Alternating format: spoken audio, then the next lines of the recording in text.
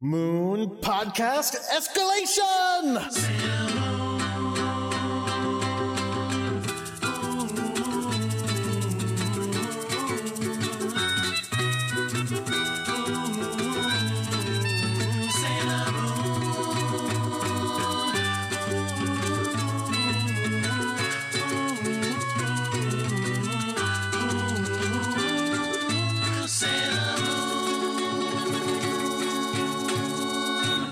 Hello, everyone. My name is Jordan D. White. My name is Chris Sims, and this is Sailor Business. It's the podcast where we sit down with a friend each and every week and watch an episode of the classic 1992 Sailor Moon anime and talk about just why it is that we love it so much. And, oh boy, oh boy, oh boy, oh boy. Today we're going to be watching episode 124 of Sailor Moon S, which is called The Coming Terror of Darkness, Struggle of the Eight Guardians. And you know what my favorite thing is in Sailor Moon? What? It's like Queen Metalia. It's like when you think you know who the bad guy is, and then like right at the end somebody else shows up and they're like, "Hey, what's up? Awesome, dude, you don't know, but I want to kill you." Yeah, that's kind of one of their signature moves. It really is. And spoiler warning, that's what happens today. But to help us talk about that, we have a wonderful guest back with us from last week's episode. Lindsay Ariel, welcome back to the show. Thank you so much. I'm very excited to be here on this episode filled of sunshine and daisies. Oh, it's a very good time. Everyone's going to have a lot of fun. It's terrifying. It's a terrifying episode. Oh, it's like... I'll say this right up front. Usually we do this at the end of the show. This episode rules. It's like really good, but it's like fucking terrifying. I have notes that if you just read them, it's like, were you watching a horror film? Yeah. People who have never watched Sailor Moon and are new listeners to this, watch episode 1 of Sailor Moon and then watch this and then go, what the fuck happened? Jordan, last week you yelled at me so much for suggesting that there was a new listener. Yeah, that's the joke. I was only kidding. Go back and listen to every episode of this podcast if you're a new listener. Oh, God. Yeah, and you will get so tired. Very tired. You'll have a wonderful time. That's why people love our podcast, because every episode is wonderful. That is true. Well, Lindsay, we talked to you last week about your history with Sailor Moon, but it's actually been about a week since we recorded last. Lindsay, do you have any Sailor Moon developments in your life of late? Actually, yeah. This year I got my first real pieces of Sailor Moon merchandise. I've had a poster or two, but nothing really from the show. So I got from my twin. He gave me the Tuxedo Mask action figure, and he sits on my coffee table in a very dynamic running pose with a flower, which usually encourages me to get off the couch and actually do something in your life instead of watch TV. And for my birthday, you know how in S at the end during the ending credits they have that little music box playing Tuxedo Mirage.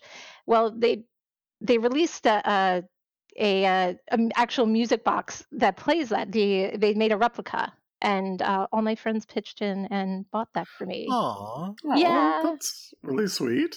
That's awesome. It's really great. It was the first thing I was like, oh my God, guys, I really, really want this. And my friend Kitty organized it, and it actually made me cry when I found out it was coming. Oh, that's amazing. Yeah, it's really cool. And it plays not just the regular version of Tuxedo Mirage, but a music box version. And it has the sepia-toned Princess Serenity and Prince Endymion on top.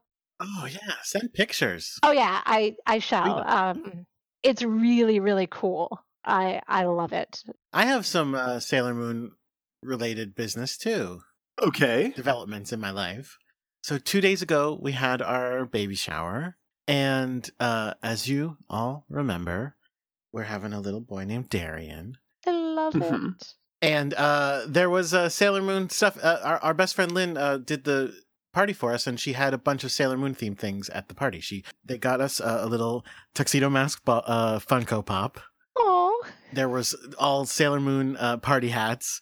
There were little Sailor Scout cupcake toppers, because it wasn't just Sailor Moon, it was a bunch of space themed things. So there was Sailor Moon, there was Star Wars, there was Star Trek, there was Guardians of the Galaxy, and there was Doctor Who.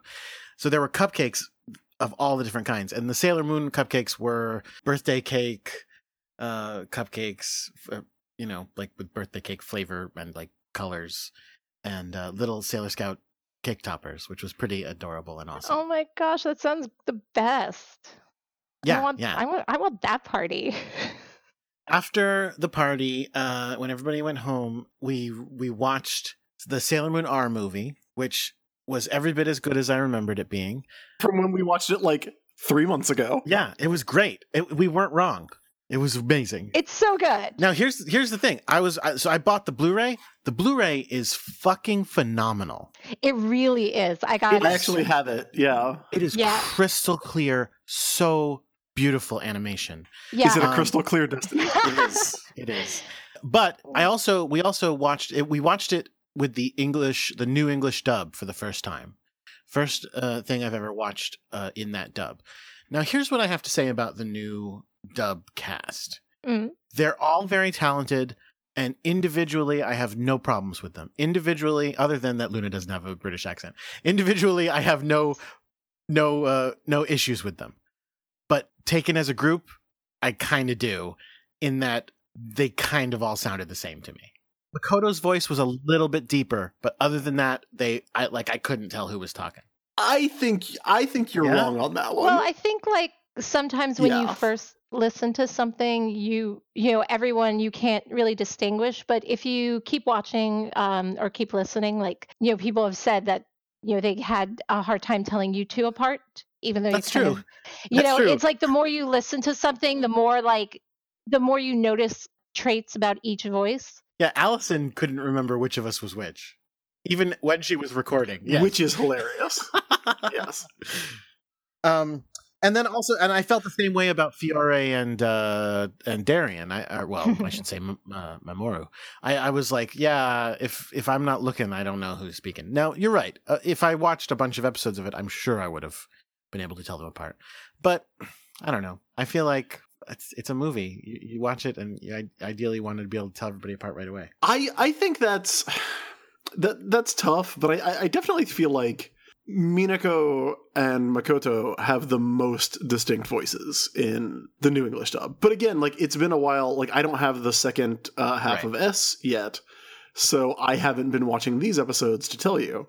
But like, I do think that's a thing of you just not having watched Sailor Moon with those voices.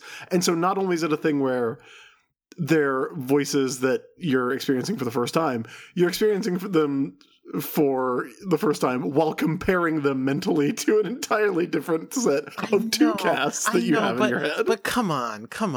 Don't you feel like the Deke people went like way out of their way to be like, all right, this girl is going to be like Amy's going to be like so meek and like soft voiced, and Makoto's going to have like this gruff voice that it has like a lot of phlegm in it, and like Ray's going to be sassy. Phlegm? A little bit, yeah. That's not a best way to describe Lita's voice. I was gonna say an old grandma voice, but I was like, it's like a tough grandma. It's gravelly. I would say it's gravelly. Sure, okay. But yes, they did have very charactery voices. Everyone was very distinctive in whether you liked it or not. And for me, I will always kind of cherish the Deke dub because it meant so much to me that I still hear their voices in my head if I'm like recalling episodes. Absolutely. And I think probably with the new, it's Viz, right? Yeah. Yes, Viz does the new dub. Yeah, they're trying to adhere more to the spirit of each, original kind of voice. And for the most part, I mean, the Japanese voices, they are, dynamic and distinctive, but when you're first listening to it, sometimes you really you do have a hard time, being like, wait, who's talking? Oh, yeah. I mean, to be fair, I can't most of the time tell the Japanese voices apart because I don't understand what they're saying, so I don't really know who is who. I'm watching. I can tell Rini. Sure. Yes. Sure. And I can tell Usagi. And Mamoru. I can usually get who's Mamoru. I can't imagine Usagi's Japanese voice in my head, but I feel like I must be able to tell it if I'm hearing it. Oh, that's very surprising that you can't imagine it, because it is exactly Usagi's voice is the thing. Like, there's a reason they brought her back for Crystal. It's the same person? Yeah. Yeah, it's the same voice actress is in the 92 version and in Crystal. That's awesome. She came back. It's like Frank Welker, keeping Fred. Yeah, keeping that job. Yeah, I may, have a controversial opinion, but I'm not sure if I wanted, oh gosh, I forget the original voice actress for Usagi, her name. I kind of actually wish that she would have come back and done Luna instead of Sailor Moon. That would have been pretty cool, I think. Yeah, I still wanted her, but I don't know. For me, I can tell that she's a bit older and she's trying to sound younger. Not that she didn't do a great job acting, but I think I would have preferred her to come back, but like in a different role. So she was there, but a new voice actress, a new seiyuu came to kind of make the role her own. All right. Well, now that we've gotten that out of the way, I guess I do have one piece of business since you both. What's did. that? I guess I have one thing to talk about. I've uploaded another set of sounds to the Jordan soundboard. They're completely different this time. I'm scared. This episode was brought to you by Chugalog Charm. Nice. I have these very Got our good, sponsorship these very back, good yeah. Jordan sounds. So I'm probably going to be peppering those in to the recording. Of course you will. Are you ashamed of me, Chris? Apparently. Yes. It's not, Jordan, I don't know how you feel about the soundboard, but I do want you to feel threatened. Oh, goodness. Like, very definitely. Wow. Threatened. Maybe like you could, like, any day now, you could just catch an episode showing up on your phone. I don't subscribe to our feed. Rude. I upload the files. Yeah, in fact, now that I've said that, you literally could not upload an episode because I am the one who uploads the episodes. Yeah, but like if I asked you to, you probably do it, right? Oh. Or I'm sure Jake or Allie can help out. No, they don't have access to the website, so they couldn't actually do it. Allie can just put them on the Sailor or the Xena business feed. Perfect. That's right, Jordan. We're all turned against you. Oh. Sorry, I'm not actually trying to turn against you, Jordan. I just have a devious mind. All right, so let's go ahead and do this. Let's get into this episode. Okay. Jolly happy episode.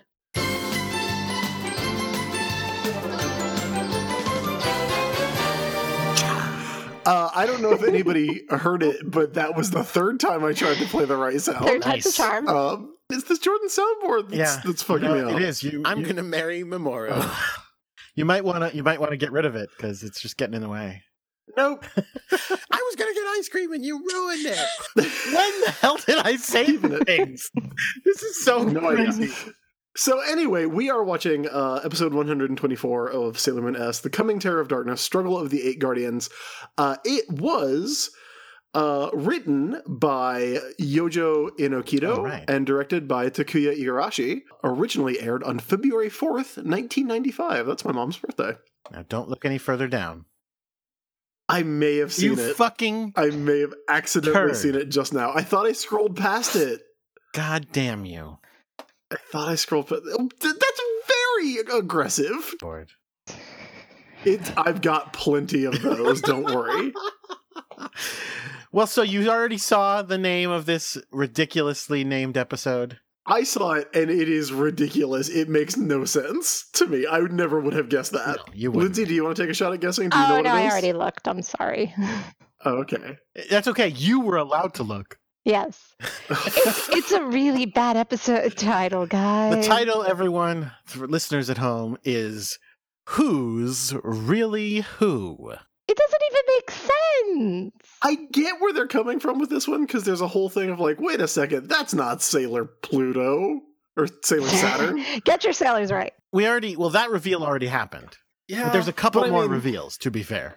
Yeah, there's so much more they could title this episode, because I assume that, like, Do the villains that show up here, like Mistress Nine, do they have are they named like Mistress Nine in Cloverway dub?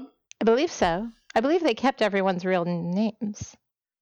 I'm looking. I'm not 100% sure because I didn't watch it. Jordan, Yeah, I know. you had a week. Yeah. You had a long time to get your dubbed as well.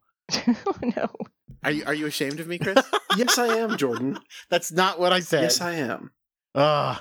I was gonna get ice cream and you ruined it. Oh, that again. Great. The answer is probably, because it doesn't seem to suggest otherwise on her page. So Mistress Nine is probably Mistress Nine, as is probably Pharaoh 90.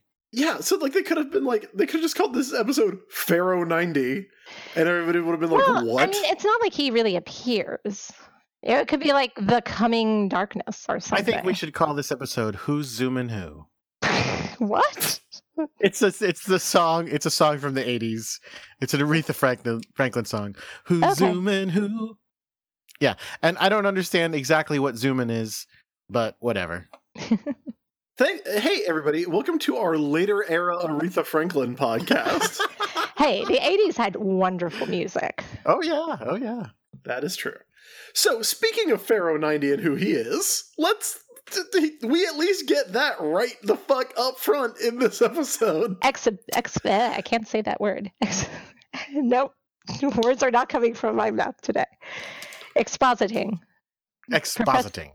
Professor Tomoe is expositing up the wazoo.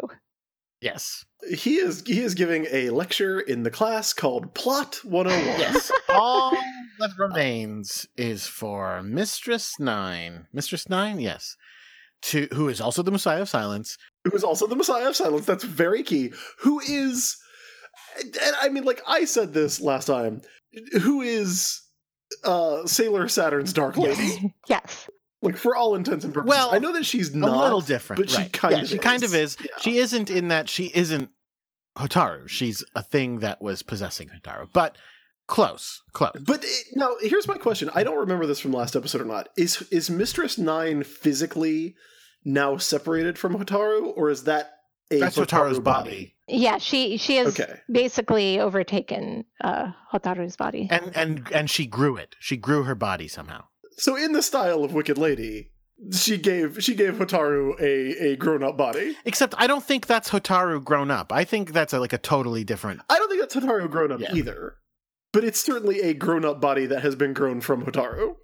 This is the fucking weirdest, finest hair splitting we have ever done on this show. Actually, it's funny because you comparing Mistress Nine to being Chibiusa's Wicked Lady. It reminds me. I saw a comic once and it had Alice in Wonderland sitting next to Dorothy from Wizard of Oz, and one of them saying to the other, "Dude, I've seen some weird shit." And this kind of makes me think, it's like, oh yeah, I wonder if later, you'll see Hotaru and Chibiusa being like, hey, that was weird when, we turned all evil for that time. No. Let's actually have a Mistress Nine Wicked Lady team up. Oh no. Let's have them be like the Harley and Ivy of Sailor Moon. I mean, I'm going to go ahead and type that into Google here. Mistress Nine, Dark Lady. Let's see what comes up. Oh, yeah, there's some cosplay. There's some very good cosplay of the two of them. Okay. And some fan art. So, all that remains is for Mistress of Silence, Mistress Nine, aka Messiah of Silence, to take the Holy Grail, put it on this one device, and that will allow the dark light to shine on the Tau Star system, which apparently would be a good thing If you're evil. if you're evil. That light is needed, you see, to guide their illustrious leader. What? Who? Pharaoh 90, the energy life form from an alternate dimension here to our universe. He's the Queen Metalia of this season. I don't know how this could be any more simple. So apparently, what we are learning is back when Tomoe and his daughter were there for that experiment that blew up, Mm-hmm. that was, I guess, Pharaoh 90 getting in touch with them or sending some diamonds over Yeah, there? yeah. He was sending his first diamonds to basically start working on opening this portal. Right. So Mistress 9 is a diamond? She's an entity, I think. I don't think she's a diamond. I think she's an entity from the Tau star system, just like Pharaoh 90 is his own entity. Okay. So anyway, once he appears, everything's going to get destroyed. They'll bring about the silence. Yeah. Silence will fall. According to Tomoe, and I don't know if this is a translation thing or if this is what he's actually saying at this point, a dark age ruled by true darkness will begin. That's like poetry a 14-year-old would write. And he wears all white, so that's weird. He should be wearing all black when he says that. Oh no, that's why it's so cool. It's so much more awesome when your villains are like dressed head to toe in white. White hair, white jacket, white shoes, because they're it's going against the trope that good people only wear light colors. He also always stands in Darkness? in shadow. Yeah. Not now. Not right now. Right now, we're getting a good look at his face and his stupid glasses. I love his glasses. Yes, but they're very stupid, and we have to agree on that. No. Also, let's quick reminder for those of you who have forgotten what happened last episode. Chibiusa has been attached to Darian's life force, or rather Memotron's life force. She does not have a heart anymore. This is like if the actor who played Mamoru was in a contract dispute, and they were like, okay, well, your characters, we're just going to take 2 minutes of footage of your character sitting there in silence holding on to Chibiusa's hand, and that's you in this episode. Have fun, buddy. Also, the actress playing Chibiusa can only be in certain number of episodes on set so much because she has to get tutored, all these things. Right. Somebody actually tweeted us about this with the idea that pure hearts aren't pure as in noble and pure in morality, but that they are hearts that are unadulterated and unencumbered by being within a human, which I kind of like that idea, but they also do talk about who has the purest hearts in terms of morality.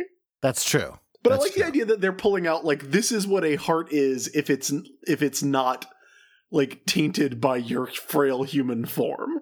This isn't the organ that's in your chest. This is the idea of a heart. I actually really like that. That's very Grant Morrison shit. I think realistically, speaking of the Sailor Moon 2017 realistically. No, but I'm saying speaking of the Sailor Moon 2017 reboot, if you make Sailor Moon as an American show and you do this plot, you're probably just going to say they're taking out their souls. Oh, yeah. Yeah, totally. Pretty much. It's easy for an American audience to understand that. Yeah, I mean, I guess it could go with the, the idea, virgin blood, which, virgin blood is not actually meant to denote virginity, but blood that has not been used in some other ritual. So it's unadulterated blood. Hey, Lindsay. Yes. Hey, Lindsay. Quick, just observation. That is a wild thing for a person to know off the top of their head. I read it actually recently. I was kind of feel like I saw a strange but true facts kind of thing.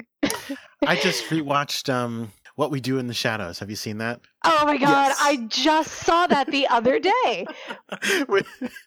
So good. Oh my god. Where they have the line about virgin's blood there. If you're going to have a sandwich, you'd prefer someone not fuck it. Okay, so back to what we were saying. Mamoru is hooked up as a Life source? Yes, he is her incubator or whatever you want to call it. He's her air breathing machine. He's pumping blood into her, and so he's just literally sitting on his bed with her draped over his lap and is holding her, and she's glowing because that's a thing now that he can do is glow someone to life. Well, it has to show his the power is emitting to both of them. Or else, we would forget. I know. It's just, again, much like, guess what, guys? Spoiler, the Sailor Scouts are about to show a new power later this episode. they just start throwing in another one for Mamoru as well. They're just going, he can keep you alive. It's a power that he had in the manga that they kind of just forgot about until it became really, really necessary. And they were like, oh shit. Oh yeah, this is a thing, guys. Remember, we all read the manga. We all knew this was a thing. So, yeah. From there, though, we cut... This scene. This shit rules. No! No, this is dope as hell. This is the most ridiculous scene in the whole episode. Okay. Maybe the season. Are we talking about the same scene? I'm talking about the rubble scene. What scene are you talking about? I'm talking about, like, when it cuts to the Sailor Scouts. Yeah. And they're just, like, kicking it on these abandoned Tokyo streets. Yes! And they're like, yeah, let's go fuck some shit up. That is the scene I'm talking about. Chris, we always make fun of them for how abandoned Tokyo is.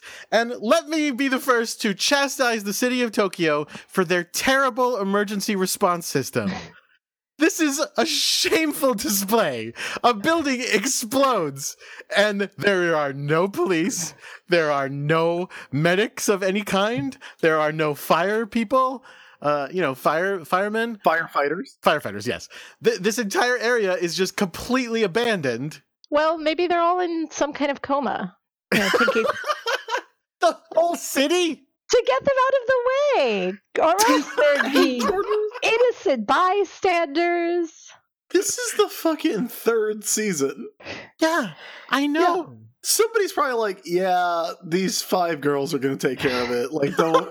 Like, overtime is not approved for this. Because it's one thing when you go, like, the scouts go out to a place and then shit blows up and then they fight a bad guy and kill him. And we don't see cops or emergency services because, it's all happening really quickly. And, after the scouts leave, they probably show up.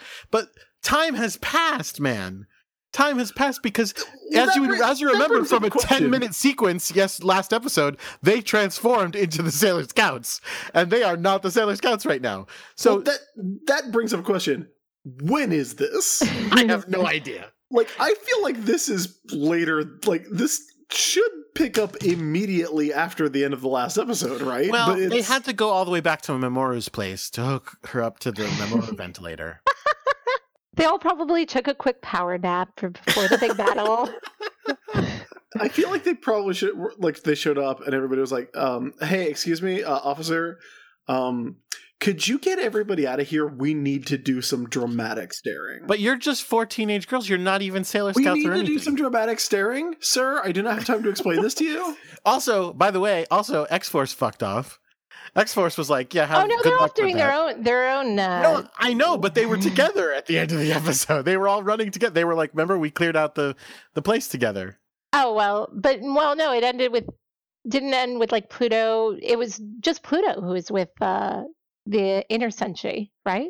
Oh, I don't remember where you're in. And then Pluto went up to join the rest of X-Force. Apparently. Yeah, Pluto helped clear out the building. That's probably what it was, is the cops arrived and Sailor Pluto was there and she was like, don't worry, we got everybody out. It's fine. And they're like, okay, well, we're going home. We're going home. And again, also, let's also talk about when I first saw these streets, I was like, what the fuck happened to these streets? We saw the top of this building blow up, but that damage was real widespread. They are like, I don't know. That's probably not do you think that's a mile away from the building? That's not a mile away from the building. Half a mile at least. What are you judging by? The distance of the building from them. I'm looking at this wide shot where you see the girls and you see the building. I'm looking at the same shot. I don't know how you're pinning it down and be like, that's a mile. Because the building is far away. There is a lot of damage to the surrounding area. Yeah, like the street is torn up, random cars are just smashed. Hey, have you heard this Sailor Moon podcast? I really like it. It's about these 2 dudes who just fucking argue with each other over bullshit that doesn't matter. You want to talk about Super Baby? Fuck off. I was correct. History will vindicate me. No. Point being, okay, the premise of this scene is bad. I will grant you that. There should be more activity. And honestly, like, they could have done this scene and had cops and emergency services and paramedics and firefighters there. And I don't think it would have changed the tone of the scene at all. Oh, no. But I do love that, like, is it 5 episodes away from the end of the season? Okay, time for shit to get real. And we get, like, the dramatic staring and Usagi going, "You guys ready? Let's go fuck some shit up." I think that's awesome. Like, the premise of the scene is bad, but if you accept the premise, then I think the scene is very, like, fuck yeah, Usagi, let's go do this. Yeah, no, I agree. I do like this moment where you get kind of you think you're going to get a full transformation, but you sort of just get the start, and then you get the title card. And it has that great, like, moment where you see Usagi and then all the other scouts in that kind of, like, 5-panel image. Yes. I watched this episode immediately after the previous episode when I watched them both just before we recorded the previous episode, and or the day before. And I was so happy that they cut away from the transformations. I wanted them all in there. I wanted 20 fucking minutes. I was so happy. I was just like, oh, thank God. Because there was so much transformation last episode. We cut to a shot of a helicopter hovering over the Pioneer building, which I think is supposed to be the Pioneer building, the Pioneer Media building. Oh, yeah. And in that helicopter, what the fuck is up? It's X-Force. Who else would be flying a helicopter during this time of crisis? I mean, I thought maybe the media.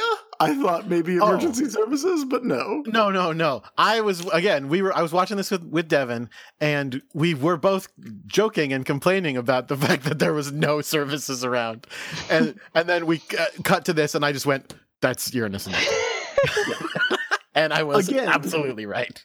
Flying in this helicopter in full costume, having a conversation at normal conversational volume, no headphones, just rocking and rolling. Of course, they it's part of their sailor powers. Yeah, I was actually about to say that's why they're in their sailor uniforms for this, so they didn't have to use headphones.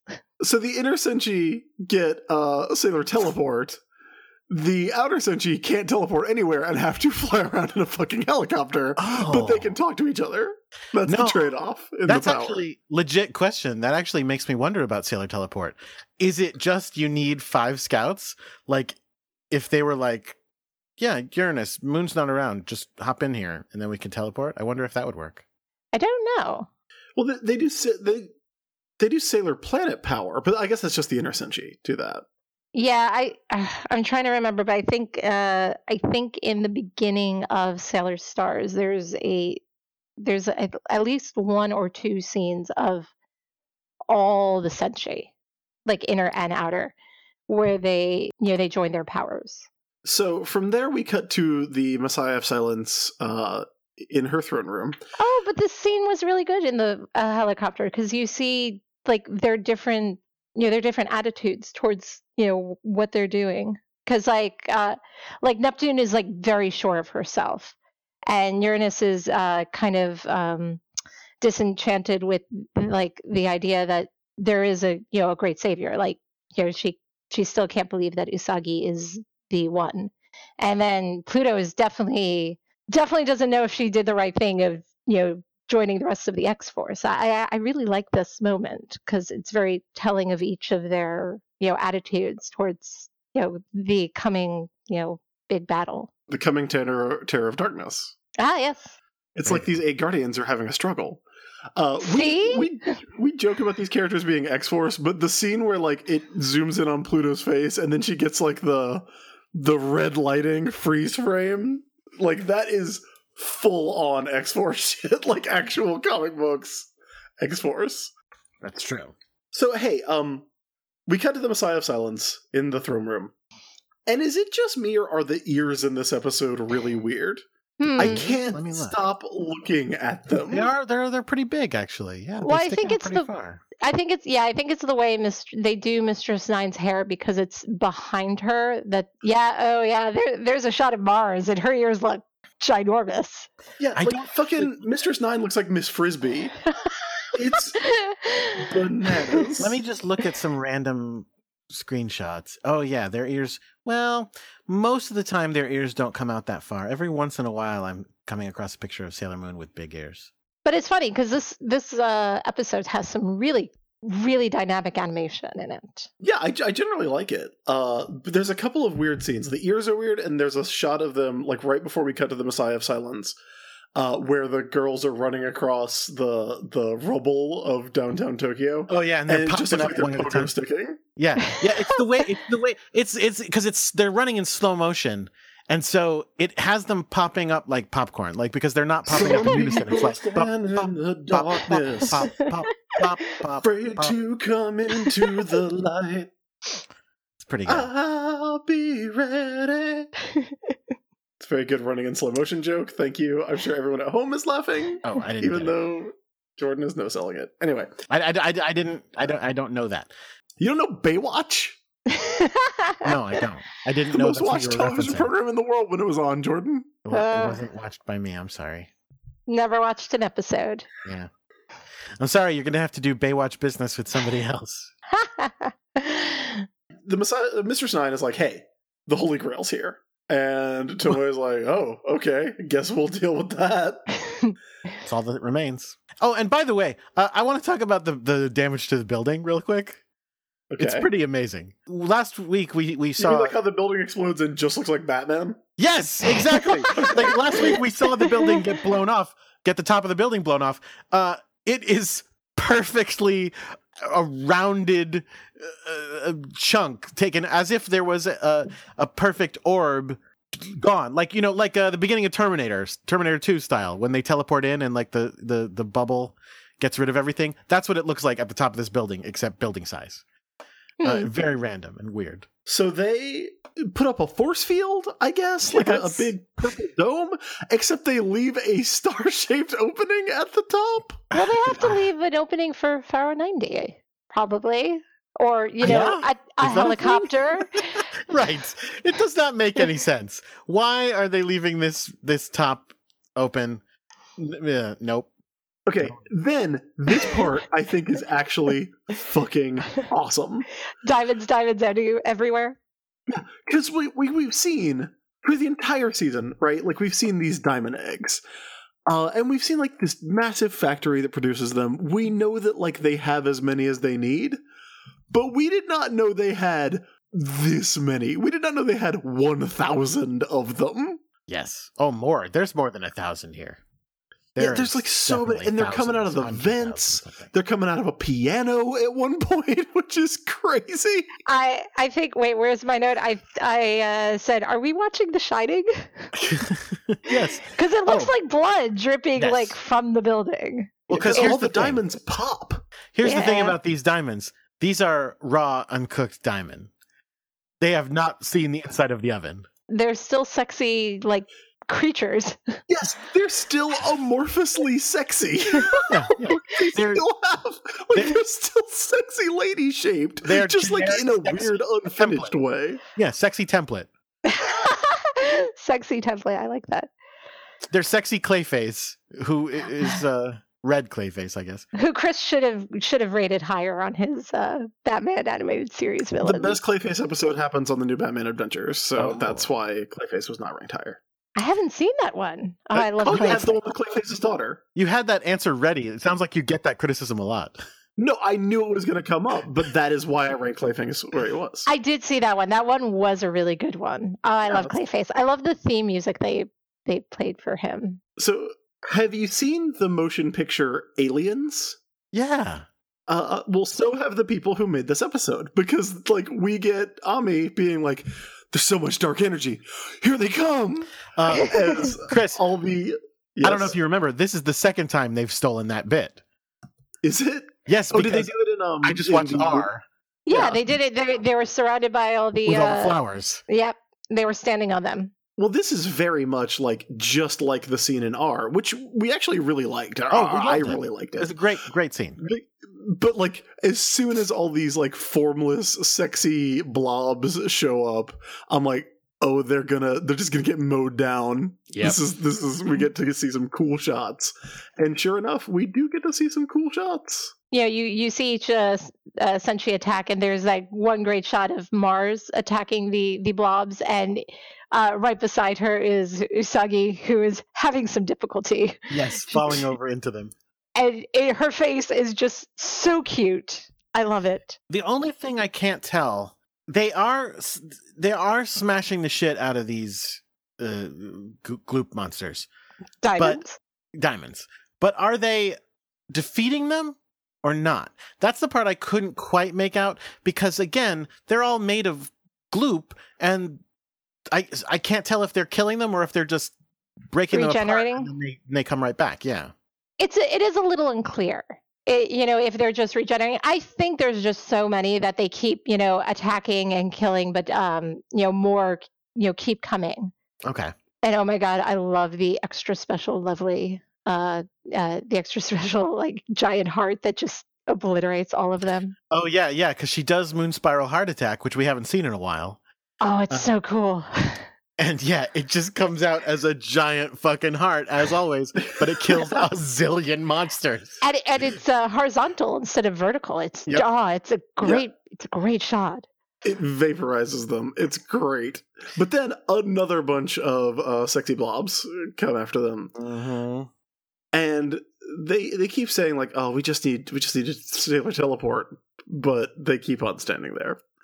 Well, because they gotta fight, man. They don't have time. Yeah, they don't have time to concentrate and form their circle. Well, I understand, because Mugen Academy has become an Omega Zone.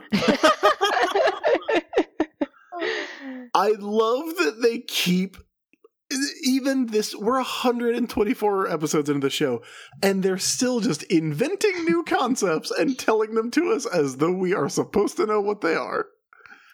Yeah, it's pretty ridiculous. So we see Mr. Snide. Mr. Snide's like, yeah, this is an Omega Zone. And then she reaches out, and we get this super cool, super creepy effect on her arm, where it's moving across a different piece of animation, like Van Gogh-ish. Cool. It is very. Oh yeah. Very Van Gogh-esque. They have some really unusual visual choices that I think are just brilliant. And then that's when we go back outside and we get the very much Sailor Moon R style, Fire Soul, and it burns 100 of them, and Bubble Spray fucks up a bunch of them. Yeah. But wait, no, hold on. We can't just breeze past that. Yeah. Bubble Spray kills the shit out of these guys. Yeah, Bubble Spray is a devastating attack, Jordan. This is the only time it has ever been a devastating attack, which means not only are these guys raw diamonds, they're raw super wuss diamonds. Again, no offense to her. I know I make fun of Bubble Spray a lot. Actually. I know I do. But again, our traditional fully baked diamonds can stand up to Shine Aqua Illusion, can stand up to, you know what I mean? Remember, they always stood up to all of the big attacks, and I'm just like, yeah, whatever. These diamonds are just getting annihilated by Season 1 attacks. And then one of them bites a chunk out of Vita's leg. Yeah, which is, again, we so rarely see, physical violence on this show that when a diamond's, when a creepy mouth comes up and bites Venus on the leg, it's really scary. Because then, Jupiter gets tentacle monster attacked, and it gets it wraps around her neck and her ponytail, which as we all know is the source of her power. And then we get another Moon Spiral Heart Attack. Yeah. Then a real freaky thing happens. So a minute ago we saw when the Van Gogh arm happened, she reached into a portal. Basically, she's pulling a Spider-Man villain Spot here. She reaches into a little portal. That portal comes out. Although it's weird because it comes out way up high in the air. And not only does her hand get to come through it, she gets Mr. Fantastic, Ms. Marvel abilities to stretch her arm a million miles. I mean, it's more just to be creepy, I think. Yeah. She grabs Sailor Moon by the neck. Yeah, it's huge enough to wrap her entire hand, if she was grabbing a pen. Yeah. To wrap her hand around Sailor Moon's neck. Yeah, she completely goes around her neck and then just drags her up by her neck. Oh, it's so creepy. It's so terrifying. Yeah. Because she's pulling her towards this tiny hole in space, and it's like, oh my god, like, she's gonna liquefy Sailor Moon. Aliens So 5 style. Or an Aliens 4 style. Jason X style. Yeah, also Jason X style. Absolutely. Wonderful. Wonderful. The only one I've seen. Really? I mean, listen, it's great. But Yeah, it's great. It's not scary. there's some other good ones. You don't God, think Jason X is great? Oh, it's amazing. I've watched one of the Friday 13th movies. It's not I've seen my them all, it's for not sure. my kind of horror film. But Jason X If is you the one want to where... watch one, you should watch Jason X, because that's the one where the motherfucker's in space. Yes, Jason X is the one where he becomes a cyborg in space. So it's pretty amazing. No. And he fights space marines. Oh God, no. So while she's getting dragged up by the neck, the scouts like literally gather around and like grab onto every limb of her body and are like trying to keep her from going in this hole. And they're useless. Yes. Well, they're not useless because literally an entire flood of diamond juice wraps around them and then electrocutes them and takes them all down. Yeah, I know. I At shouldn't which say they're point useless. she gets pulled through a hole. Yes, she gets pulled through the hole in space. And then the Jello mold of the diamonds. Yes, yes. That is a also a really cool visual. Oh, the sex wall? Well, to me it was. I immediately. You guys talking about the sex wall? I was It's a immediately Jello thinking mold. Ghostbusters 2. Oh, Yeah. definitely. It's definitely Ghostbusters too. Until it just turns Turns into into sex interlocking ladies. Yes, it does turn into sex ladies. Well, I mean, when you say sex wall, that makes it sound like someone's going to have sex with this wall. Yeah, just because it looks like someone's gonna have sex with this wall. That was not unintentional on my part. It's a very fuckable wall. But I'm glad you are turned on by it. Well, Chris, I've got a coincidence about this wall. It also has a giant hole in it. They decide this wall should not be fully complete either, and they leave the giant star shape at the top, just like the force field does. Again, they're leaving room for the helicopter. Yeah, like I was gonna say, if only they had the scouts had a way to get up there, like some kind of hovering device. Which, actually turns out to be a great idea. The Inner Senshi can't teleport now because without Sailor Moon, they cannot teleport. Nope. You need 5. Which is why I was wondering if Pluto showed up, could they be like, oh, cool, now we can teleport? I don't know. So the helicopter comes in with Uranus and Neptune and Pluto, like getting ready to go through that big star-shaped hole, and then like all the sex wall turns back into ladies and attacks their helicopter, and it's again. I love this animation. It's so fucking scary because you just see one, like you see him wrap around the helicopter, and then you see one just like go face first into the wall and just splatter herself on the wall, like on the windshield. Yeah, it's really brutal and really scary looking.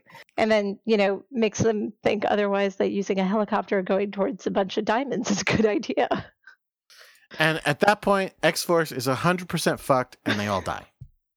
Yeah, it's Memento Mori by our dolls. That was my first thought. I was like, yep. Yeah, that helicopter fucking explodes. And that is what takes us into the act break.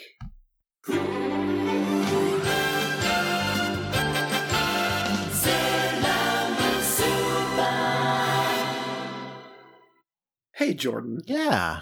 How is our show supported by listeners like the person listening to this right now? Well, you just answered the question. No, I just said it was supported. Oh, how do they do it? Well, they do Yes. it using a site known as Patreon. If you go to patreon.com/sailorbusiness, you will find a site where you can become a patron of Sailor Business, offering to give as little as $1 a month to support the show, and as much as $1 billion trillion. Although we don't have a special level for Bismillion Trillion. Bizmillion? Yeah, I made that up. Oh, did you? Oh, I did. Are you shocked? Are you ashamed of me, Chris? Apparently you That's are. right. So this is the part of the show where we like to thank everybody who has gone over to patreon.com/sailorbusiness and kicked in a little bit of money. And we've got a couple of new people to talk about. We have Mark Cope. Thank you very much, Mark. It's very nice of you. And we have Axel Steele. Ooh, I like Thank that you, name. Axel. Yeah, that's a cool name. Yeah, that's a cool-ass name, dude. Nice. So thank you to those two folks for helping us out and helping us keep the lights on here at Business HQ, here at the business building, which is my apartment, I think. Your apartment? Oh, okay. Yeah, well, it's not your house. There's gross stuff in your house. Ah, I should clarify. Jordan had like the basement flooded. Like that's what I'm not just insulting Jordan's house for no reason. So yeah, we got a couple of cool emails today. We've had a lot of people writing in about the Sailor Moon reboot. By the time you hear this, I think we probably will have recorded the next Chibisode. Because this will be 2 weeks from when we're recording this. So hopefully you sent in your thoughts. If not, I don't know, keep sending them in. Maybe we'll talk about it again. It's a pretty good topic for what we want to see in a full reboot of Sailor Moon. But we also got a really fun email. Do you remember when we heard about the South American, the Colombian dub of Sailor Moon a couple episodes ago? yeah, absolutely. Well, we got an email from Anne Kristen Pfeiffer about the German dub of Sailor Moon. Oh my god, Really? the German dub has the best opening theme song. It's so good. That is what I hear. Yeah, they wrote their own song, and it's so fun. I love it. It's very techno. I'm just going to go through this from Anne Kristen. Hey, Chris, Jordan, and guest. That's you, Lindsay. Bye. Here's some information about the German dub. The official German title is Sailor Moon, Das Mädchen mit den Zauberkraften. Sailor Moon, the girl with magical powers. Germany does not use the famous crescent moon logo, but a different one featuring the stylized transformation brooch. Some people think that the German dub is based on the French one. That is not correct, but I can see how that misconception came to be. The German dub, particularly in Season 1, is not based on the French version, but was clearly inspired by it. For example, Usagi is called Bunny in German, but unlike in the French dub, the other Senshi kept their Japanese names. And the German translation mimics the French naming conventions for attacks. Like the French, Frisbee Lunaire, Aegis tout de suite, the German Monstein, Fleig und Sieg, first names the weapon and then gives it an order in rhyme, act right away in French, and fly in triumph in German.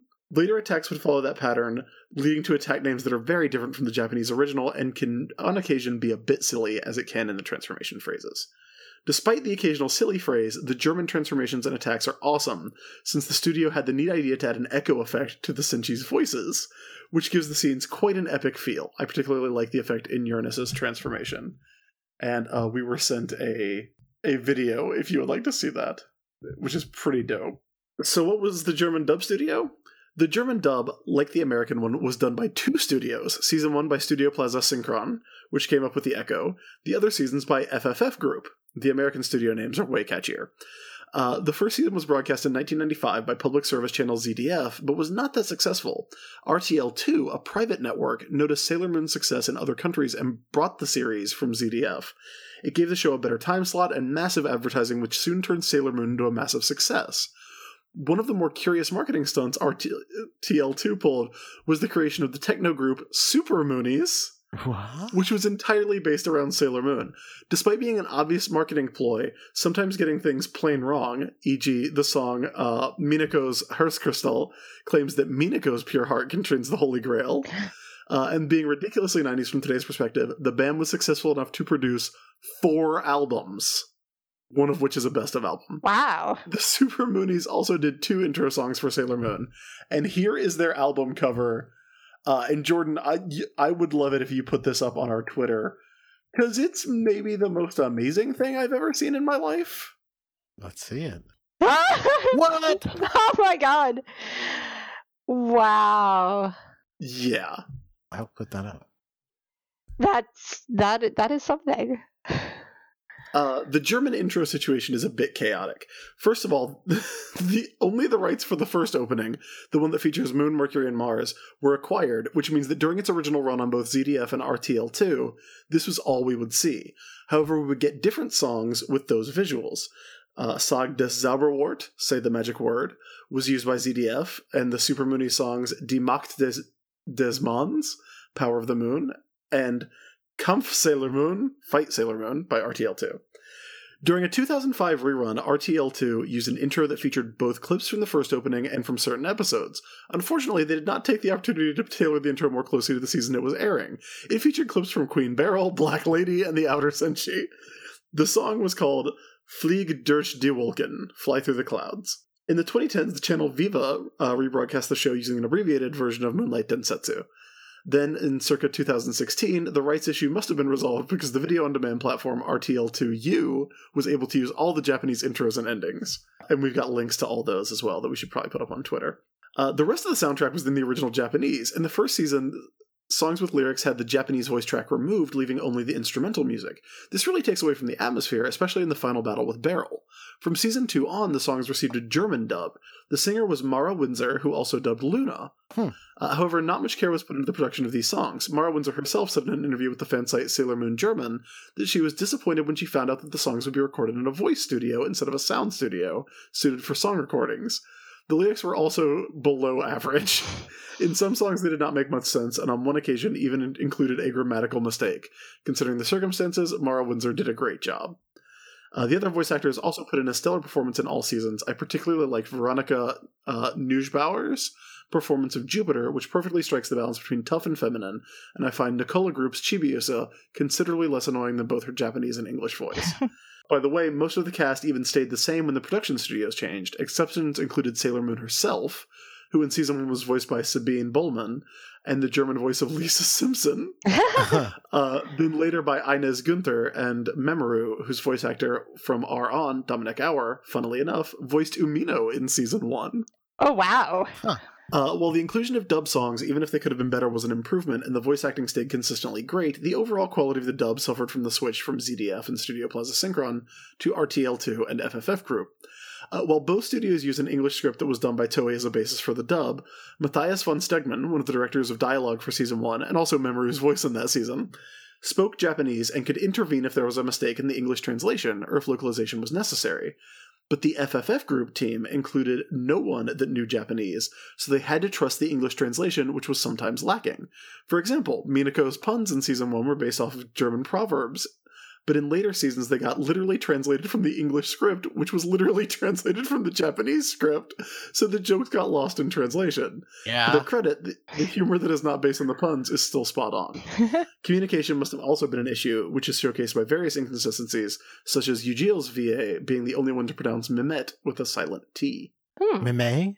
Yeah, I guess so. Well, if they're going off the original French, I mean, not the original French, but if they're going off the French dub, that kind of makes sense.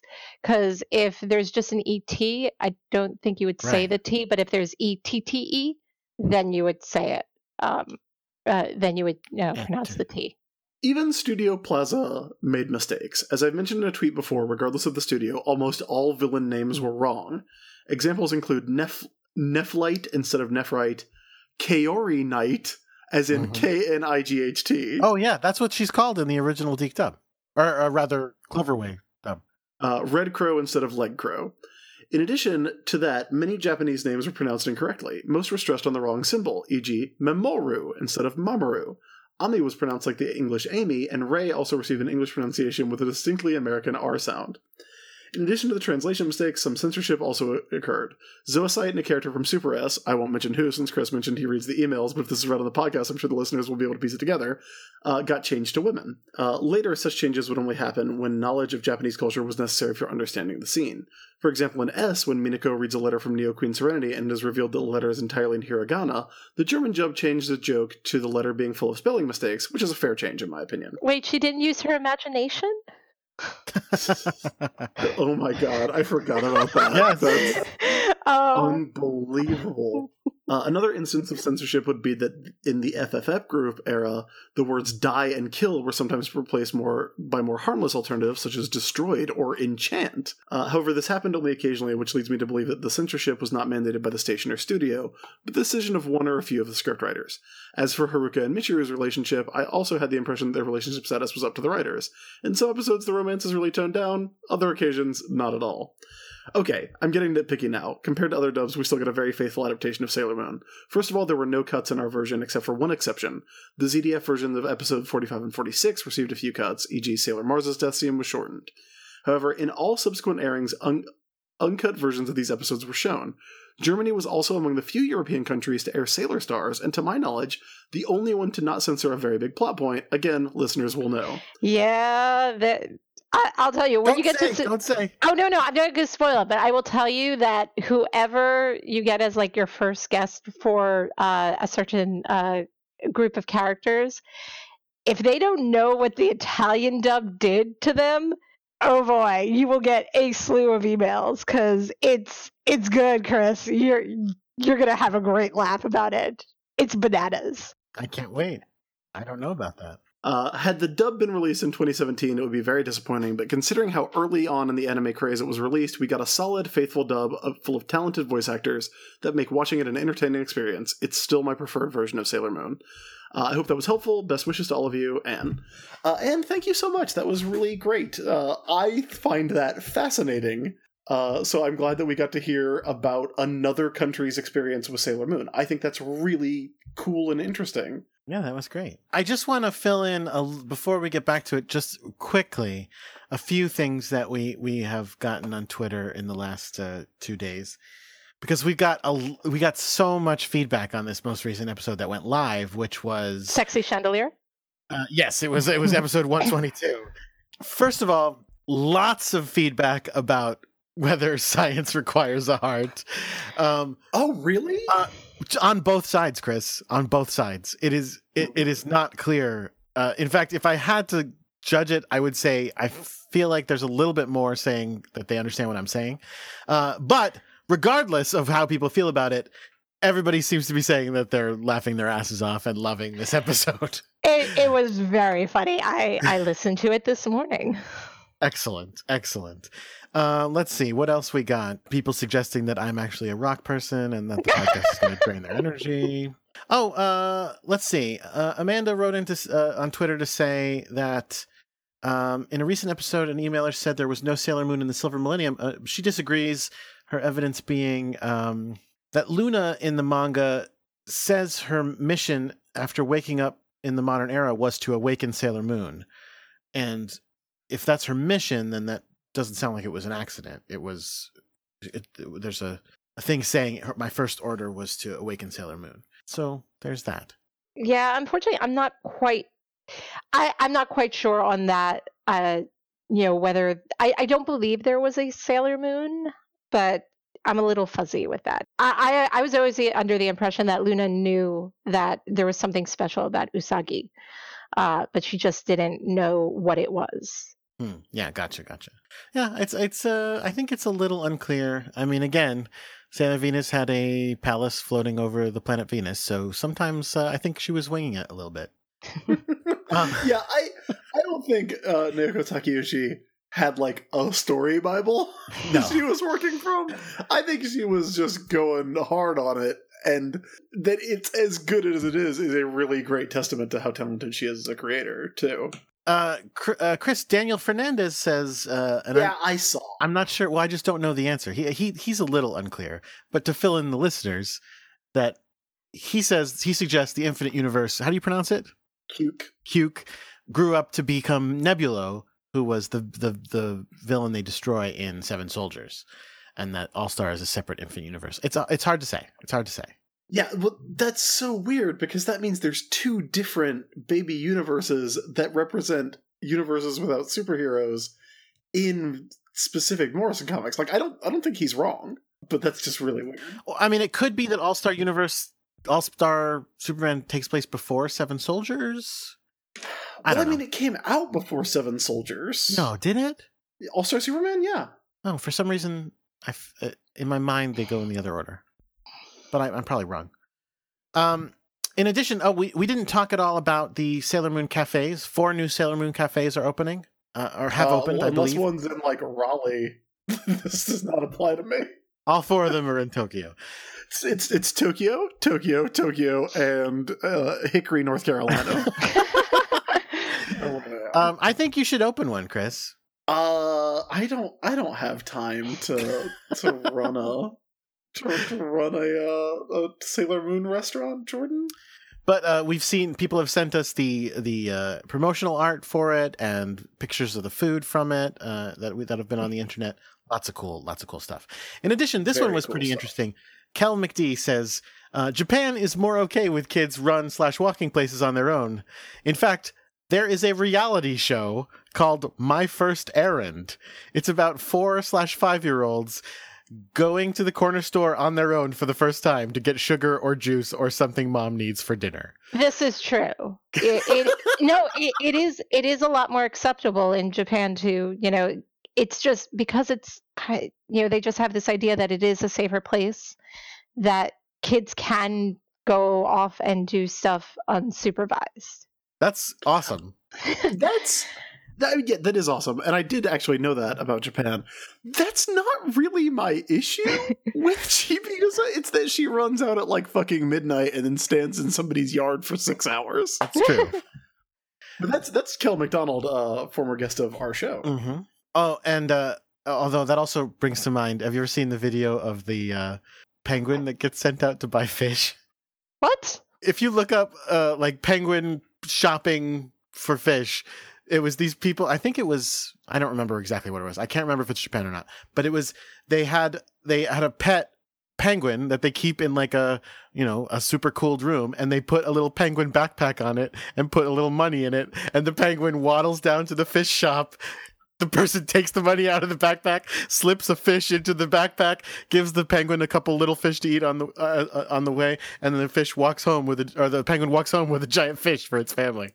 Okay, adorable visual, making me think a little about Neon Genesis Evangelion. Right there, wasn't there Pen? I never saw that. Oh, and I just looked it up. It is Japan. Here, I'll put the link for you guys, and everybody should check out the link. Just Google it. If you Google penguin shopping, you'll see it. Oh, though I'm not sure I like the idea of a penguin being kept as a pet. Yeah, not 100% clear on how cool that is or not, but I do know that a lot of people love penguins, so I'm sure they're all jealous right now. All right, I think that's about enough act break stuff. Let's get back into this episode, which now that we're all happy and cheerful, let's get back into this.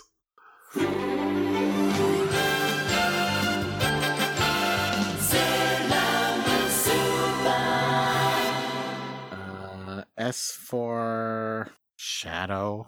Smash goes the helicopter.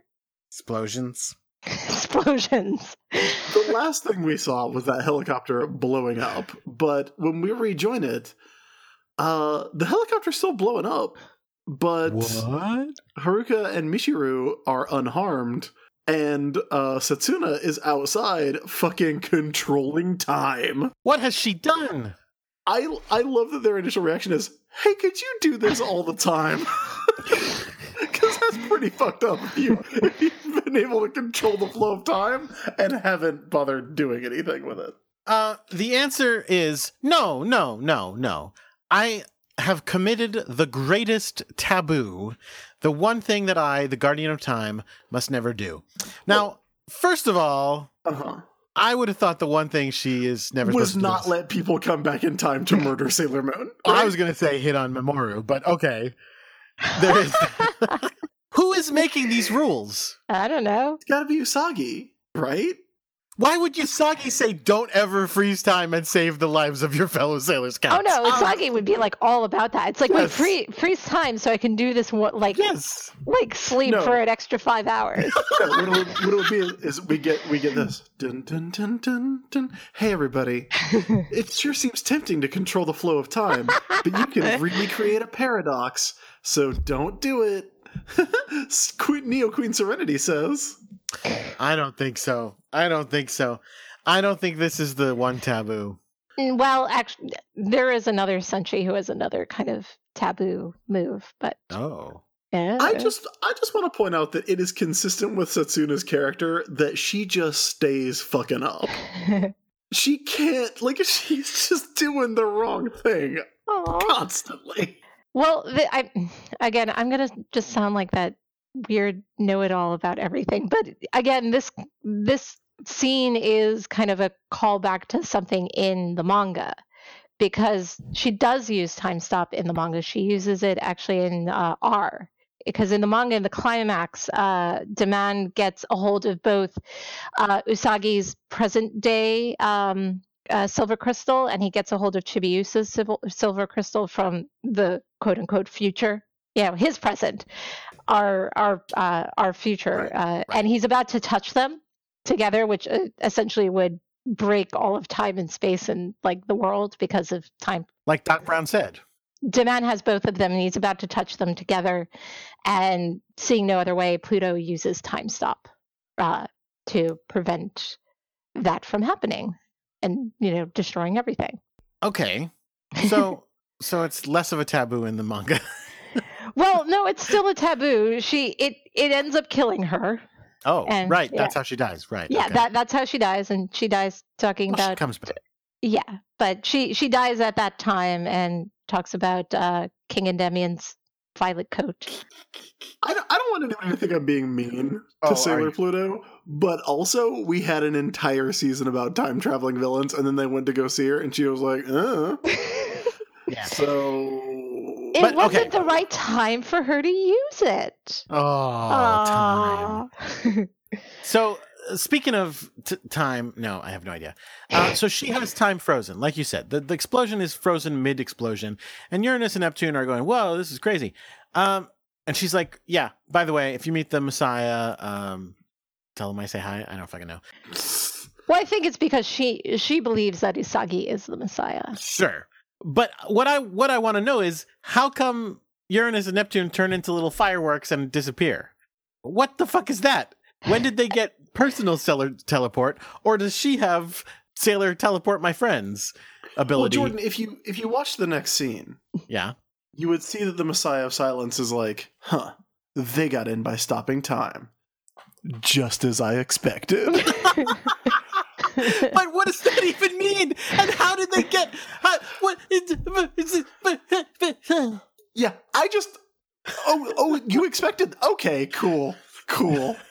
Like, I feel like, because Tomoe's next line is, "You are superior because your powers are truly immense, Messiah of Silence." He's like, oh, you expected that? That's very cool. Thank you. I knew Well, that I was wonder gonna happen. if she's honing into Sailor, because she's in Hotaru's body, and Hotaru is Sailor Saturn. She is aware of certain things about like Sailor Saturn. Like Sailor Saturn knows about the outer senshi, so maybe Does she? she's I don't. Well, I think Sailor Saturn is maybe I could be just bullshitting here, She but maybe also talks about swallowing Chibiusa's pure heart. So presumably she also knows. She says like, "Oh, that's why I have this power." yeah. So maybe she is aware of certain powers and abilities of the outer senshi and the inner senshi, which might be also why she pulled Sailor Moon out of the group, because she may have been aware that they could use Sailor teleport. So she broke up the group. I don't know. Chibiusa is a child, and children, as established, are idiots. Wait till you have your baby boy, and he's going to be the smartest baby boy that ever was. How'd that baby shower go this weekend, Jordan? It was delightful. Great, glad to hear it. So the Messiah of Silence does something pretty unexpected. She turns back into Hotaru, or at least Hotaru's body, like Hotaru's like young girl body. Well, yeah, because her brain starts coming through first. Because when she talks about eating the heart, then she's like, "Don't use that heart for evil," and it's like, "Wait, what? Why did I say that?"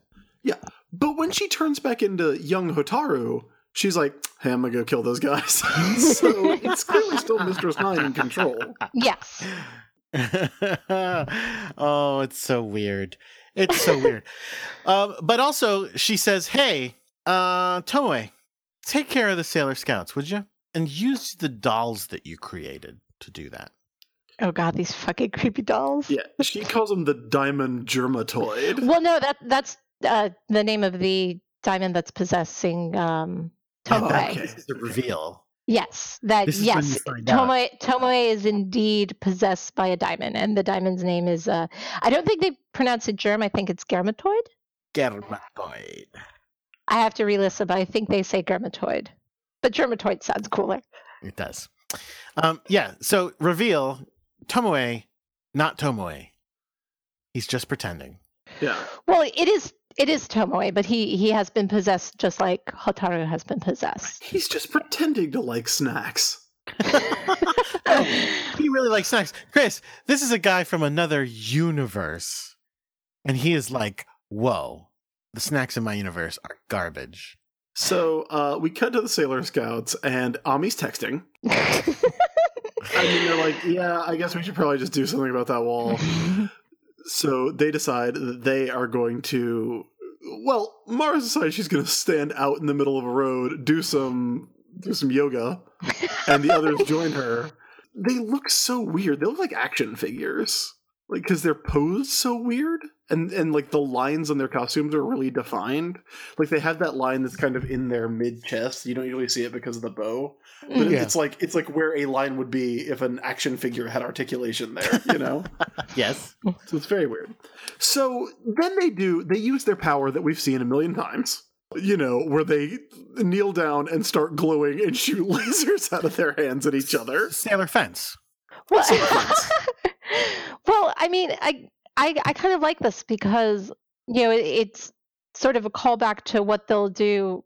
A callback to what they'll do in the future. It's the reverse. It's the reverse version. Yeah. Yeah, because like in the in R, the Black Moon Clan, they talk about how they can't get near the Crystal Palace because of these Sailor Scouts are using basically a force field, and you see all of them back to back. So I kind of love this moment because it's sort of like it's not really a new power; it's a power we've seen, but it's power we've seen their future selves do. But Chris, I will say I have to give them. Well, I don't even know if it's giving them credit or just changing what you said, because you just make it sound very casual. It's apparently very planned out because we get a wide shot. They are very distant from each other. That's gotta be like 60 miles. Motherfucker. They've spaced themselves evenly at the four corners of this dome. Fortunately, Tokyo's split laid up. out on a grid system like Manhattan, so they can do this. Yeah, it's weird. It's weird. And they do Sailor Fence, which is going to hold it in. So from there we cut to Sailor Moon in a Frank Miller comic. No. And I say that as someone who has enjoyed a Frank Miller comic or two, but like she's in an empty black space and the light on her is so strong that all the colors are kind of bleached out, like very bright, low contrast. Like the red and the blue you can see, but like the blonde hair and the white parts of her costume and her skin are essentially the same color. But like the shadows are so heavy, like it's very cool looking. I think it's awesome. Yeah, no, it's a great little moment. Yeah. And then the lights come up and she sees Hotaru, who's, battle damaged. And she's going to go help Hotaru.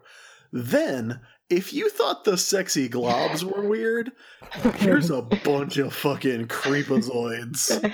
Oh, they're really freaky. Yeah. Michiru and Haruka run into, I don't know, a fucking cave? It's a I have cave a very hallway. hard time figuring out a sense of place in this episode because everything's like Castlevania. They're in an alternate space. Don't worry about it. Oh, that's right. They're in an alternate space. I forgot. Oh my god, these dull creatures are so fucking terrifying. Yeah. Lindsay, do you want to describe them?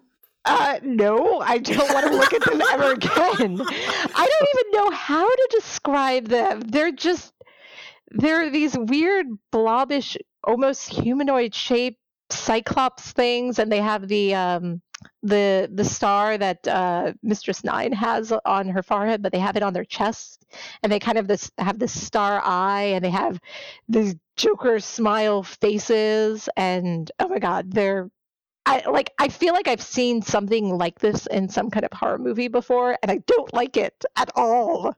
They basically look like Voldo from Soul Calibur. Oh, but they have like the thing on their face. They have like the one big eye on their face that looks like the Sheikah symbol from Zelda from Breath of the Wild. So then Tomoe is like, "Hey, what's up?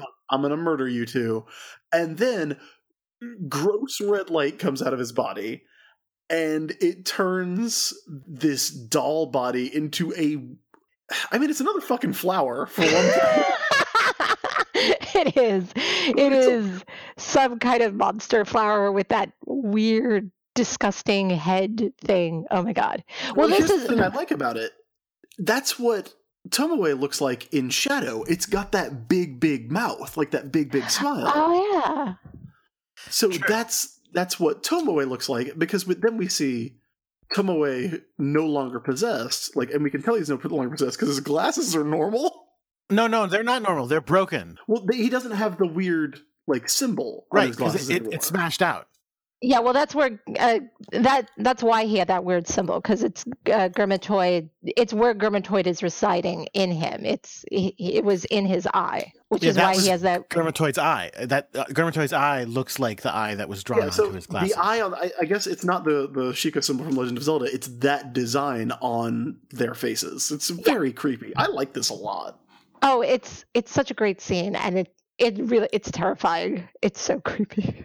And this is them realizing they were possessed, that he was possessed by a diamond the whole time. Oh, by the way, he had told them, I really liked you two. I wanted you guys to become diamonds too, but oh well. And they're like, wait a second, become diamonds? Because I thought you made those little eggs. And then he's like, yeah, don't worry about it. So then they explode him. So this is where it gets weird. Fucking shake and bake. They explode him. Into itty bitty pieces. Which, again, was apparently part of his plan, because the gloop of his body that lands all over the ground, then, Terminator 2's or Night of the Creeps or something's into all these ragdoll bodies. Sorcerer Apprentice? Yes, Sorcerer's Apprentice as well. Fills up all these ragdoll bodies into buff, weird, stretchy dudes. And then they have to fight a zillion of him. Yes. And that laugh, oh my god, his laugh just reverberates forever. It's so terrifying. He has props to Tomoe's voice actor, because he that makes this that's like the cherry on top of the scene, because his creepy laugh just keeps going and going. But again, it's super weird, because this was his plan all along, because he takes them to the creepy doll bagman room and then attacks them head on. And he's apparently sitting there secretly going, I hope they blow me up. I'm sure he had 5 different plans of how he would divide himself into many different, pieces of this body. Yeah, I mean, it's kind of a win-win, right? If they blow up the first body, he goes into the other ones. If they don't, he kills them, so it's fine. You said his voice acting was the cherry on top, Lindsay. I disagree. The cherry on top is Haruka doing fucking Muay Thai on everybody's ass. Knee strikes and roundhouse kicks, and this one... it's super elongated, and it actually looks... Even though this episode came out... what was the original air date for this one? It was February 4th, 1995. This looks like something from something that would come out this year, like Bleach or something, because she's stomping on a dude's head, and then the perspective of the shot is that her leg is super long, but she's bending backwards. It's so fucking cool. It's a really beautifully done fight scene, and I mean, you can always count on Haruka delivering badass fight moves. Yeah, I haven't realized that Haruka's wearing high-heeled motorcycle boots either. Oh, her boots are the best. They're very good boots. But there's unfortunately a bunch of these weird Tomoe monsters, Germatoids, and they won't die. Their deep submerge and world shaking really are useless against them. Yeah, and it's unfortunately they have no other weapons. Or do they? Yeah, this scene is weird, man. Is it weird because Michiru gets tied up in what I would say is an extremely erotic manner? Oh, no. No, to me, it's... I'm not putting that out there. I mean, you did just put that out there. Yeah. I did. Go look at it again. Hey, you're the one who brought up tentacles. Sex wall, tentacles, and an extremely erotic bondage scene in this episode for Chris. None of that is not exactly what is happening on the television. What do we say to the 6-year-old who listens to this podcast? Oh God. Earmuffs for the whole episode. So no, it's weird because they're fighting this fight, and then all of a sudden their souls come out. Their talismans just appear. Well, Pluto's spirit kind of guides Is that them. Pluto? Yeah, it's Oh, Pluto. I didn't recognize her. Well, you only get a close up of her eyes. Yeah, that's why I didn't recognize her. They pull out their talismans and just demolish all of them. It's amazing. Well, I love this because, Haruka is like, fuck yes, a sword. I'm going to fuck these guys up. I'm going to cut them to pieces. And Michiru is like, I have a mirror. No, but it's the mirror that reveals where Gramatoid really is. Yeah, I love this because all the Tomoe monsters frown, which is very good. Sad face. They go back to back, like in the Damn Yankees, Can You Take Me High Enough video, and all of the Tomoe monsters fade out except one, and that guy gets chopped. Oh, it's such a great moment. Why does the mirror kill them? Well, no, it doesn't kill them. It just reveals the truth. Which is... The truth is that you can stab him in the fucking face because you have a sword now, which is what she does. Well, it reveals that Gramatoid really is only in one of them, and the rest are kind of just illusions. But that's not true. I don't think they're illusions because we see them standing around, but there's only one that's controlling them. Yeah. Oh, okay. It's like they're finding the master his brain or whatever. Yeah. Oh, it's it's like a Baron Bedlam situation. I don't know that reference. Yeah, I got that one.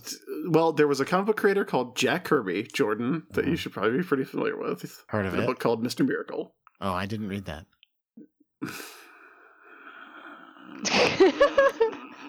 Wait, let me see. Is it about alien-like things from far away that try to invade Earth, and one of them has split his body into a bunch of places? Yes. There you go. That's why I said, that's literally why I said this is a Baron Bedlam situation. Perfect. You got the reference. After, I cannot stress enough that Haruka stabs that motherfucker in the face. Oh, yes.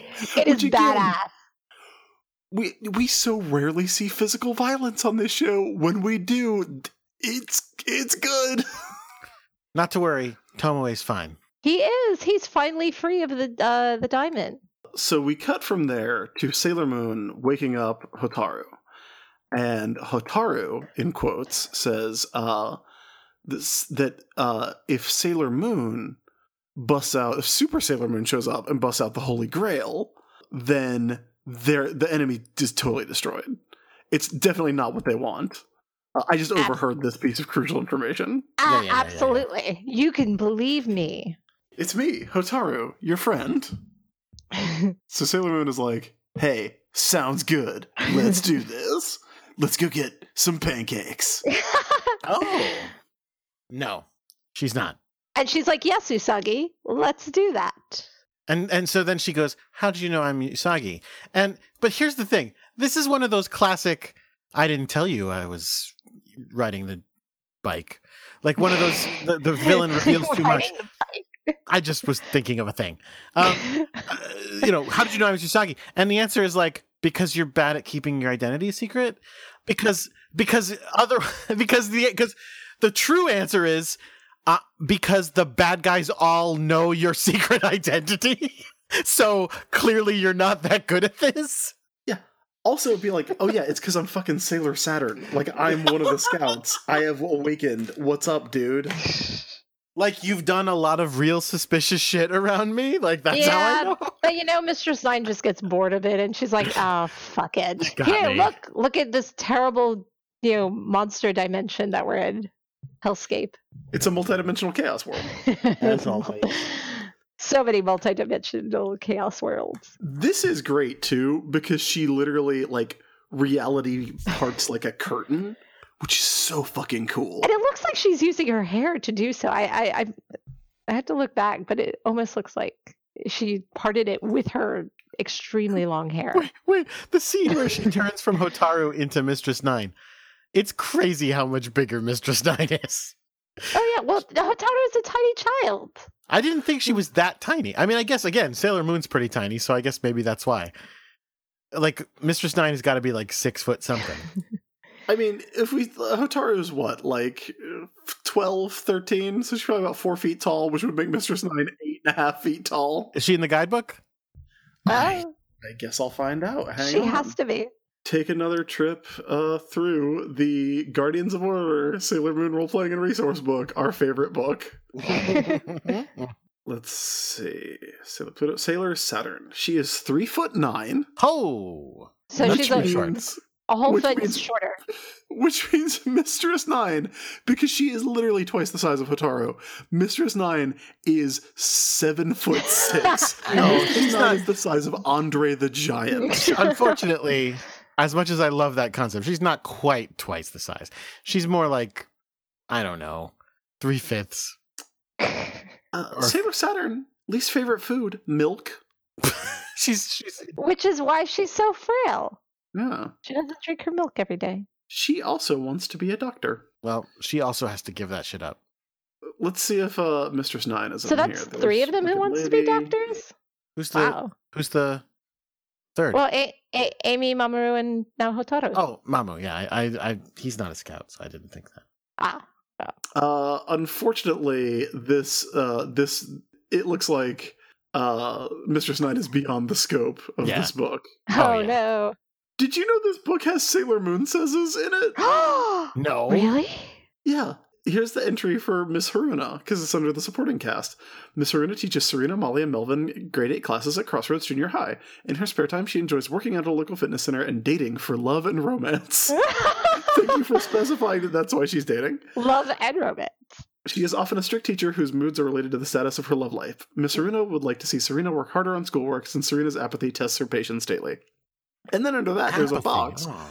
And it says, it's a Sailor Moon says, and it says, dun, dun, dun, dun, dun. Sometimes the hardest thing in the world is believing in yourself, especially when your grades are not so stellar, or you're kind of clumsy, but you never know what the real you can do. Set your mind and heart on it, and anything is possible. Sailor Moon says, I was hoping you meant like it had rules for doing a Sailor Moon Says segment at the end of every adventure. no, but I think like every role, I'm going to incorporate that in the D&D campaign that I run, I think. Nice. So, yes, she opens reality. You get to see the Tau Galaxy or whatever the fuck it's called. Neptune and Uranus arrive. They arrive, and Sailor Moon is immediately like, don't kill this woman. She's actually Hotaru. Hey guys, can you chill? Can you chill and not kill her? Can you stop wanting to murder for like 5 minutes while we sort this out? The answer is no. No. They want to kill her. And then there's no ending for the episode. It's a cliffhanger. Right. It's just not that good of a cliffhanger. She literally goes, hey, Master Pharaoh 90, just wait a little longer. And that's how the episode ends. Yeah. I mean, like, it's a cliffhanger in the sense that it does not end, but there's nobody dangling from a cliff. It's just kind of like everybody's around. Don't Well, worry I about mean, they ended their act break with, thinking they killed off 3 characters all at once. So they can't have too much of a cliffhanger again. it. Hey, you know what? We never discussed the Mistress Nine Wicked Lady fan art that we found, all of the pictures we found. That's because my connection was tanking and I had to close that Google window. There's a lot. If you Google Mistress Nine Wicked Lady, there's a zillion pictures. Most of them like snuggling or nuzzling in some way. Nuzzling was, for some reason, way less acceptable as part of that sentence than snuggling. Snuggling I was fine with. Why is nuzzling gross to you? I don't know, and I don't like it, and I will thank you to stop saying it. There looks like there is one like official like art from probably like an image from like an art album Oh, maybe. that look, I think there's like 2 that that they actually have them together in like an official capacity and not just fan art, of which there is a lot. Oh, there's one really cute cosplay.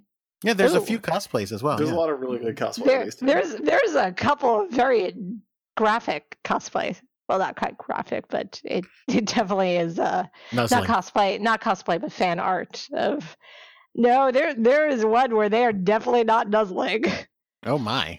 All right, so that is the end of the episode, and I guess it's time for us to talk about what we've learned. Lindsay, would you like to start? What have you learned from this episode of Sailor Moon? We have learned that convenient forbidden attacks will be not only used by our heroes, but known by the villains. Just as I expected. Yeah. Of course she was going to use that forbidden attack. Yes. Time stopping.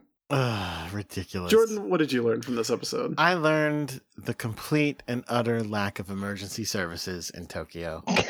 How woefully unprepared they are for buildings exploding. They just run away. Yeah, They're apparently. like, in no. the show. I want to specify in the show. This is a documentary. Because it really sounds like you're taking some shots. This is the only evidence I have of Tokyo's capabilities.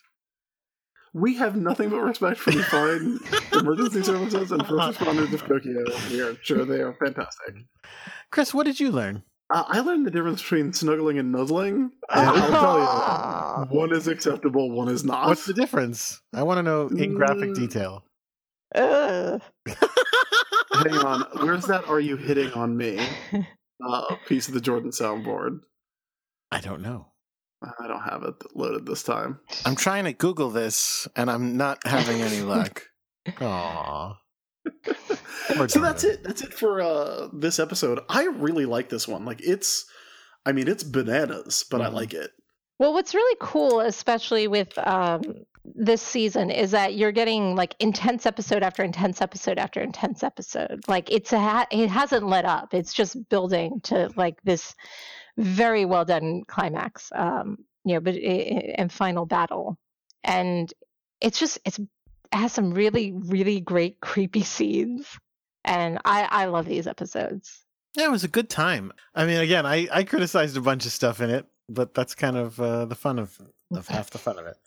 And it was a fun episode. Lots of crazy imagery in this one. Yeah, and this episode's so intense that like this is the perfect kind of episode to just slip in stuff that it's like not explained, or be like, oh, this is an Omega Zone. Yeah, I knew she was going to stop time. Hey, let's use Sailor Fence, because it's all happening so fast that you don't have time to be like, wait, I'm sorry, that is not a power that you have. Because by the time you have that thought, it is on to the next thing. Yeah, there's actually no like comic beats in this episode either. Really, there's no funny moments, which is surprising. Yeah, I guess you're like, right. because even last week's episode, which was very intense, there was still some really funny moments. I think the only kind of funny bit was when they were being attacked by the liquid daemons. They had Sailor Moon making that funny face as she was falling. But yeah, other than that, there really was no comedy in this episode. Yeah, that was probably the funniest moment. Yeah, it's all too intense. Unless you're looking at it from Tomoe's point of view, then there was some real funny stuff. Oh, Yeah. Like getting stabbed in the goddamn face. Oh, it was so cool. But yeah, if you think this is intense, wait till next episode. Oh my. Ooh. It's very cool. And can I say the thing about your guest next episode? Yeah, sure. Yeah, so I alluded to it last week, but your guest for the next episode is one of my dearest friends who actually introduced me to this podcast. Awesome. Yep, she was the one. She's like, hey, there's this new Sailor Moon podcast. It's these two guys. They're just, going through each episode, and they are hilarious. You should listen to it. They argue constantly. Nothing they argue about matters in the least. Well, she was right on, because I started listening to it, and I was like, this is the greatest. And I have definitely listened to your show more than once. Well, that's awesome. Aw. That's really great to hear. And it's true. It's my friend Chris, and she's amazing. She's an amazing cosplayer, and these next two episodes, actually, it was a bit hilarious, because when you sent out the call for people to fill these spots, both she and I were behind a couple of episodes, and I caught up, and I heard it's like, oh, if you want to be in the latter half of S, write to us. And I was like, oh my God, Chris, a week ago he called out for guests, and we're behind. And she was like, "Oh no!" And we like simultaneously were writing our emails to you. And we're like, "Oh God, I hope we didn't miss it." And she was very she's wanted these episodes, the next two, particularly the next episode. She has wanted to talk about this episode because it is her favorite, and she's the perfect guest for the next two, because I don't know who would love these episodes more. Well, that's a great teaser for our next episode. So let's go ahead and wrap this one up. Before we get out of here, Lindsay, where can everybody find you online, should you wish to be found? You can find me on Twitter. I am at Of All My Hopes. And yeah, I don't do too much, but occasionally I'll retweet things and follow people. Excellent. You can find me on Twitter at Crackshot with a 0 for an O.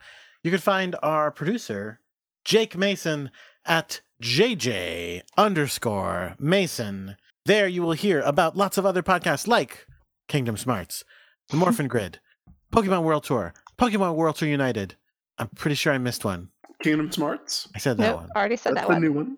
Cool Kids Table. Cool Morphin Kids Grid. Table. You didn't say Cool Kids Table. That's the one. Hey, Chris, where can they find you? People can find me on Twitter at the ISB. That's THEISB. And my website is the-isb.com. That's my homepage that has links to all the stuff that I do online, and to comics that you can buy on Amazon, on Comixology, or at your local comic book store. Sword Quest and Ash vs. Army of Darkness are coming out now. We just finished writing those, so we're on to working on some other very cool stuff. But, not so much that I couldn't use some more work, Jordan. Oh, sorry. What? Be on the lookout. Speaking of books that I've done with Jordan, Chad and I also wrote the upcoming Darkhawk number 51 for Marvel Legacy, which is cool because we've literally been bugging Jordan about wanting to do Darkhawk for 3 years. It's true. But yeah, that does it for this episode. You can find the show on Twitter at Sailor Business, and you can email the show at sailorbusinesspodcast@gmail.com. I get the email, so don't spoil anything. But Jordan reads the tweets, and I also read the tweets. Hey, speaking of what Lindsay was saying earlier, we've still got, I want to say, like 4 or 5 slots open for Super S. So if anybody out there has been waiting to get in touch and wants to be on the episode, new friends, old friends, we've got a lot of cool people lined up, but there's still a couple left if you want to get in on that. So please shoot me an email, and we'll see what we can do about getting all of Super S scheduled within the next couple weeks before we're out into it. That's it. That's it. Thank you guys so much for having me. I had such a great time. Of course, it was a pleasure. Thank you. Yeah, it was a pleasure. That sounds devious. No. We'll be back next time with episode 125 of Sailor Moon S, which is The Shining Shooting Star, Saturn, and the Messiah. And until then, keep your mind on Sailor Business. Sail on.